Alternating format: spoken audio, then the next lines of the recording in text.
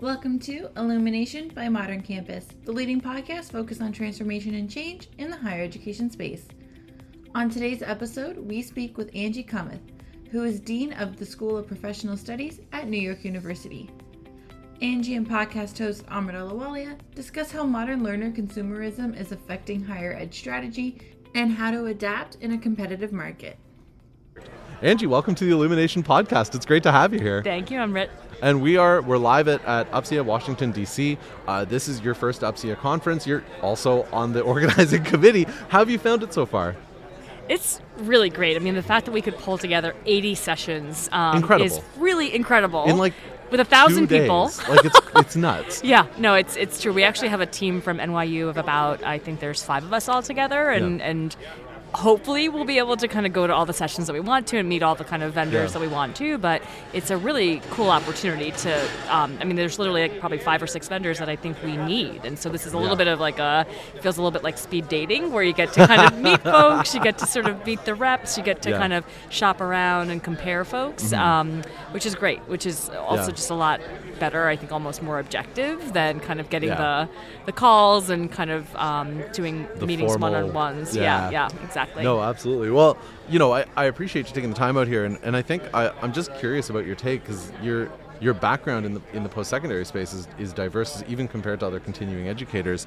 What are some of the trends that you're watching? What are some of the things that you think are shaping the direction of our industry's going?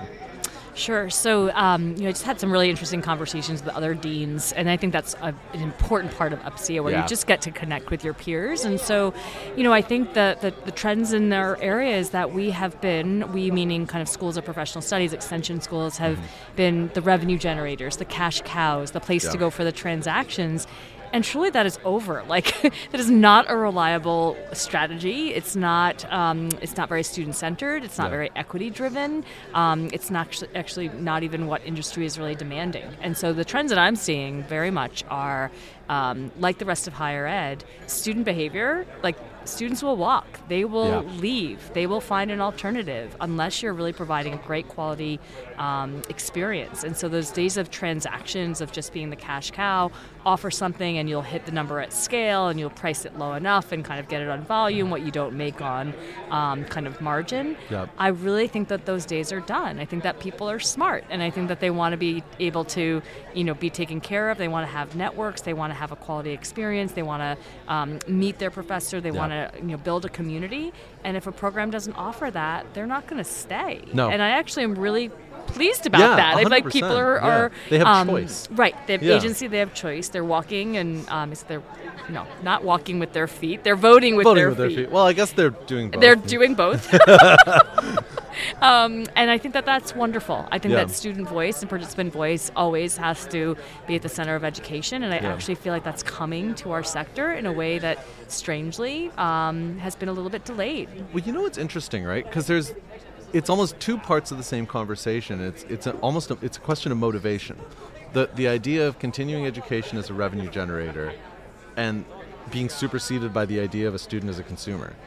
Because when we think about continuing it as a revenue generator, it's the operational outcome of being good at serving the student as a consumer. If you take care of the first part, the second part's going to happen. A dual customer model, like in theory, you can serve both, but I think a dual customer model is really hard. And I think almost always one side of the equation gets more primacy. And I think that in workforce development in our area, we really respect and revere industry needs, right? And that's really important. And I do think that we, whether it's kind of we just got a little bit overweight in that area, or we just kind of swung, and we need to get ourselves into better equilibrium. So as a very student-centered, professional, I am thrilled that we are having these conversations now. So I'm curious, like, as you think about, and by the way, longtime listeners of this podcast will know that I tend to send questions over to prepare, beforehand, and then tend to go off the rails almost immediately. Okay. And this is going to be an example of that.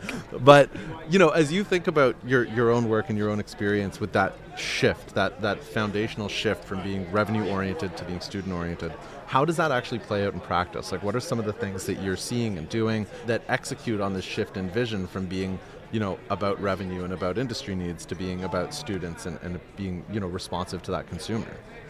So, being a dean, you have to balance both, and it's really about kind of what you're leading with and what you're really making sure the field force that we have in terms of faculty, in terms of student administrators and staff are focusing in on, knowing that I've got my core team, and we're worrying and we're staying up every night worrying about the revenue. But the way that we balance that is really, it's around student retention, and so that's kind of where rubber hits the road, and thankfully there's so much evidence-based practice, there's so much technology that can really help in terms of student retention, just building the community, making sure we're answering questions, having that great customer service experience. That's another trend that's coming to our area. Customer service matters. That user experience matters, and it should. 100%. And for whatever reason, I think that we've accepted maybe kind of 1980s, 1990s level technology in terms of user experience, and now people are demanding something different.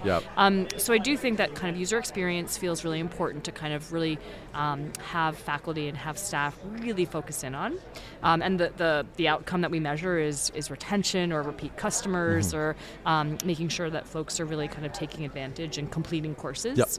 I'd say, another way that this kind of, shows up is on this innovation front. And at UPSIA tomorrow, we're doing a session on how to do portfolio reviews and how to know when to eliminate and sunset programs without judgment, without feeling something failed. And you can sunset a program that's doing okay to make space for something that we think is really trending, and kind of making sure that we've just got that innovation infrastructure to really systematically and very objectively review programs and putting them into categories of this is great, it could be sustained, this needs attention, maybe it needs to go away with more thought, and this is something that is poised to grow and needs some more investment. So that whole portfolio mentality of reviewing programs is, I think, another trend that we're seeing, because I just think that many of us have operated off of either a virtual catalog or a physical catalog for a long time with that kind of very large menu of lots of choice, and you tend to get volume,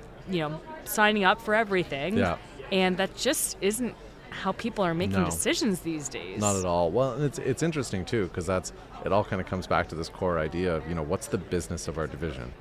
And, absolutely. And how do you operate as an empathetic business? Right. And that's a cool line to draw. Like, that's an interesting space to be in. It's a little controversial. I mean, some faculty that have been doing the same thing for a long time, they'll sort of say, well, I've been running this for 10 years and it was really popular, and if it's not popular now, it's clearly marketing's fault. If I had a dime for every time I heard that, I'd be a rich woman. But it's just, again, being empathetic to sort of say, there are things that peak and then they mature and they just plateau. And that's not at all a reflection on a fabulous faculty member or a reflection on a really important industry or sector or program. It's not. But kind of being able to kind of manage that is something that's important to students at the end of the day, to be able to offer fresh new programs. One of the new programs that I'm not the only one thinking about this, but employers have to start figuring out how to use ChatGPT. I mean, a lot of AI and machine learning are absolutely going to do basic level research and basic level tests, and that's exciting. That actually creates a lot of space for people to do more interesting work and more collaborative and team-oriented work. Now you're getting to the human-specific stuff. We should be offering classes on that. And so right now we're trying to figure out what would that look like, and what's the continuing ed course, and is that to middle managers, is that to entry-level staff? It's probably to both. And again, it's interesting because at the higher ed level, we're a little nervous about it. And is it cheating or is it a tool? That's an interesting and slightly complicated question for universities to answer, but from the workforce perspective, employers should love this. I mean, it literally is entry-level research automated within seconds. Well, and that's so. Let's keep on that trend of, I guess, the idea of sort of threats or concerns. I mean, what are some threats that, as sort of higher ed leaders are planning for the next 5 or 10 years, should really be aware of? Great question. So, I think my mind goes to the financing of it. And just how to costs are going up, inflation's going up. A lot of, across the country, we've seen a lot of union renegotiation or unionization of whether it's grad students or faculty or adjunct faculty or contract faculty, and that's really important, right? Being able to pay fair wages, being able to be generous with instructional staff is important. That does create pressure on the bottom line. That does create pressure in terms of pricing for students. And when there are so many organizations, again, whether it's ed tech firms, that have been, quite frankly, pushing and nipping at the heels of higher ed and really, asking kind of what's the value of higher ed? Do you really need it for a job? And there's a big movement, obviously, with employers wondering about the value of higher ed. I think that feels like the biggest threat. I don't lose a ton of sleep over that because I'm a firm believer that college and education is transformative. Yes. And while the skills that one learns, could be boot camped, if that's a verb, the experience of, working in those team projects, gaining those leadership skills, gaining the teamwork skills. There's durable skills there too. Gaining those durable skills, there's just no substitution for kind of time and seat to do that. Interesting. But I do think that there are some pressures, and it's going to be interesting. And again, I think that we learn a lot from ed tech firms. We partner with a lot of ed tech firms. I'm not scared of them, but it is interesting just looking at kind of what employers are looking for, what students are looking for, what price points are, what promises are being made to students, and what's real and what's kind of a really good marketing spin. Yeah, that's fair. It's interesting you frame that out, because it's one of the nice things about where the boot camps have come into the space, to my mind, is really in creating more student choice. Is that how do we become responsiveness to the student as a consumer? And I think the challenge there is that we also haven't really done much to educate our consumer. So as a post-secondary industry, our assumption has been, well, you basically have one choice in a series of providers within that choice. Right. And now it's more, you have 10 choices and multiple series of providers within those frames of choice. Right. And so as a post-secondary industry, I think we have more to do in framing out our value proposition a little bit, so prospective learners really understand, like, what's the investment for, what's the mix of durable skills and technical skills, and how does that contribute to their success, and all those things. I feel like we could take it more seriously. Right. But we've never had an impetus to do so. And so I think I've always been bullish, and I continue to get very excited about reskilling. Yes. So looking at existing workers and helping them just continually get to the next level with small dose trainings that can help them on their job. May or may not lead to a better job, may or may not lead to a salary increase, but it's going to make them more effective. It's going to keep them kind of being a curious, inquisitive, lifelong learner. That's a great place for higher ed, in my opinion.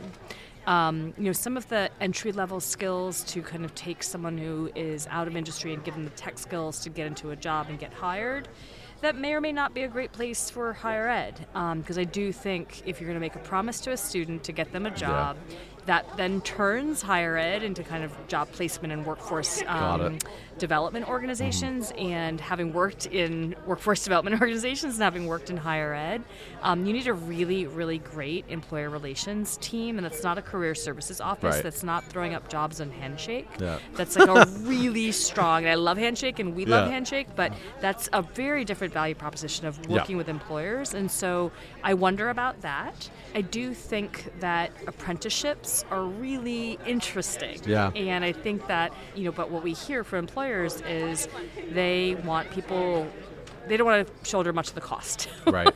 And so, trying to figure out and navigate that is important. I don't actually think that that's a great place necessarily for the private sector for kind of boot camps, but I do think that there's a responsibility for education to think about co-ops. I think co-ops are not threatening to higher ed. No. I think higher ed loves them. There's a big, long, many decades long tradition of that, and I think we could be doing more of that. Yep.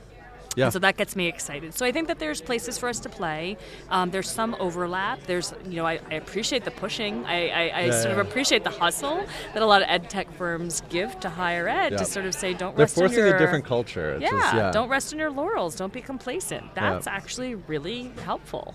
That's great. So, and it's behold the seamless transition back to the questions, because this starts to frame out a very different purpose for the role of professional continuing online ed. This is historically, these units have lived on the periphery of the institution. They've innovated in the shadows. They've whatever, cliche you'd like to use. But the fact of the matter is that they haven't really been part of the core institution. But as we see students behaving as consumers, as we see those consumer expectations evolving, as all these things start to change around us, the role of those PCO units is becoming more and more and more important. So how do you see the role continuing to evolve, and what does it take for leaders to make sure that transformation happens with PCO at the center instead of off to the side? Sure. So I'll take you a little bit down a rabbit hole here, hopefully not too much, Amrit.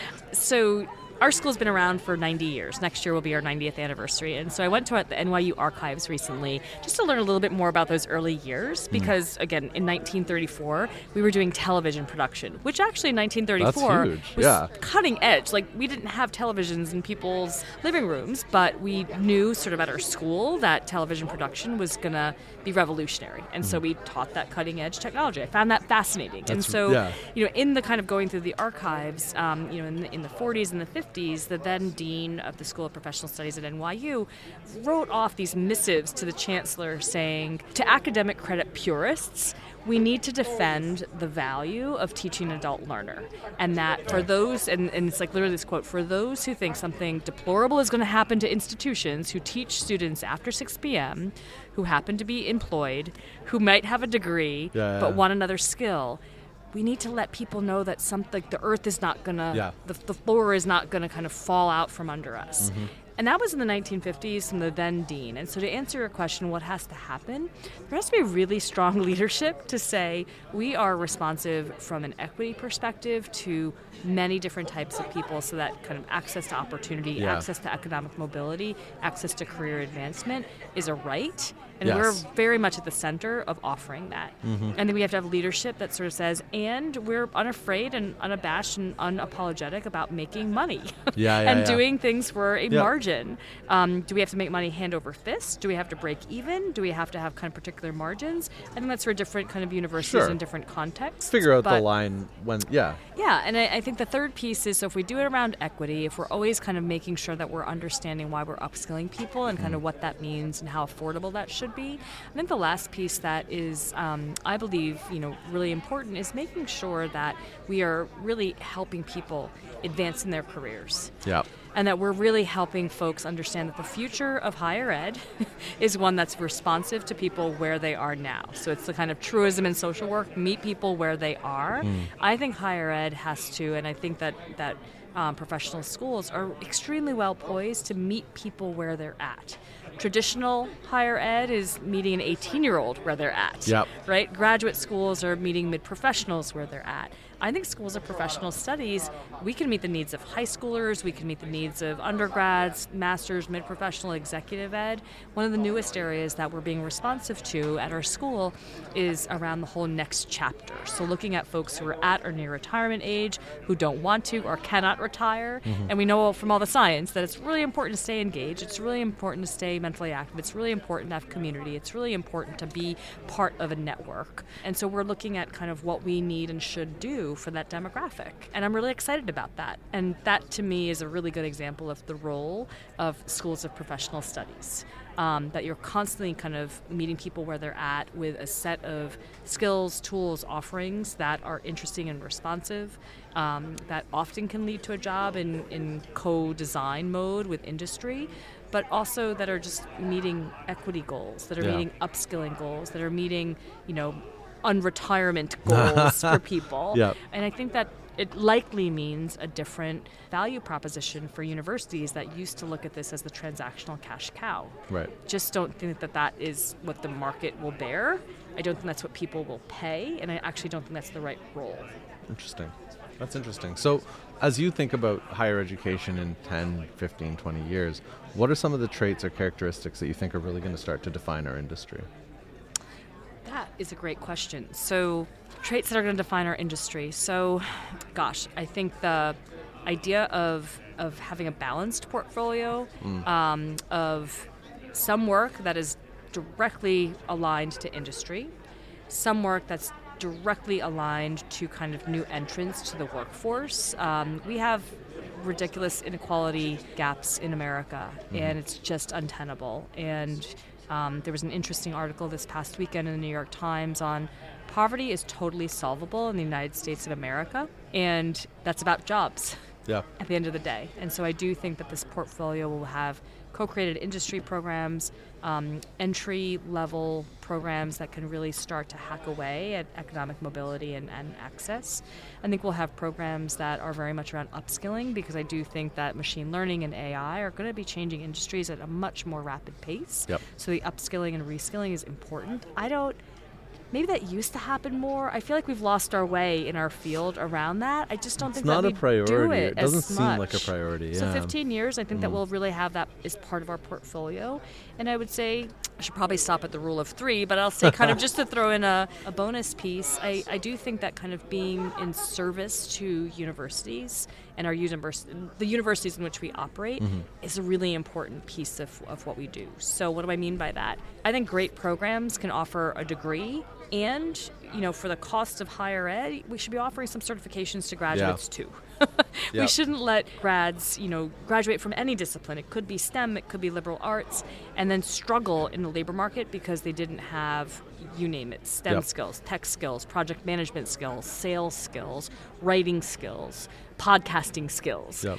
Those are kind of service offerings, credentialing that I actually think that we should be offering to graduates. And so I think that there's a service function that could be much more strongly offered and kind of delivered for students. And quite frankly, I hope that students and parents and families and communities demand it, because for the cost of the education that they're paying for, they should have the durable skills, they should have the analytical skills, they should have those kind of human interaction skills, and they should have some technical skills. And that shouldn't be an add-on, it should be part of the package. Absolutely. Well, Angie, that pretty much does it from here. So I guess before I let you go, I'm curious, and bearing in mind the size of the city, if someone's going to dinner in New York, where do they need to go? That is a great question. So, and you gave this one to me before, and it's still really hard as a food-loving New Yorker to come up with one answer, but I'm going to go with my go-to that's down the street from our work, Ribalta Pizza. It's on East 12th Street. Fantastic coal-fired pizza, largely served by an almost all immigrant Italian staff, and it is just wonderful. It's spacious, it's good, it's affordable, and it's the best of New York. So Ribalta Pizza on East 12th. There you go. Angie, it's been a pleasure. Thanks so much for your time. Thanks, Amrit. This podcast is made possible by a partnership between Modern Campus and The Evolution. The Modern Campus Engagement Platform powers solutions for non-traditional student management, web content management, catalog and curriculum management, student engagement and development, conversational text messaging, career pathways, and campus maps and virtual tours. The result, innovative institutions can create learner-to-earner life cycle that engages modern learners for life, while providing modern administrators with the tools needed to streamline workflows and drive high efficiency. To learn more and to find out how to modernize your campus, visit moderncampus.com. That's moderncampus.com.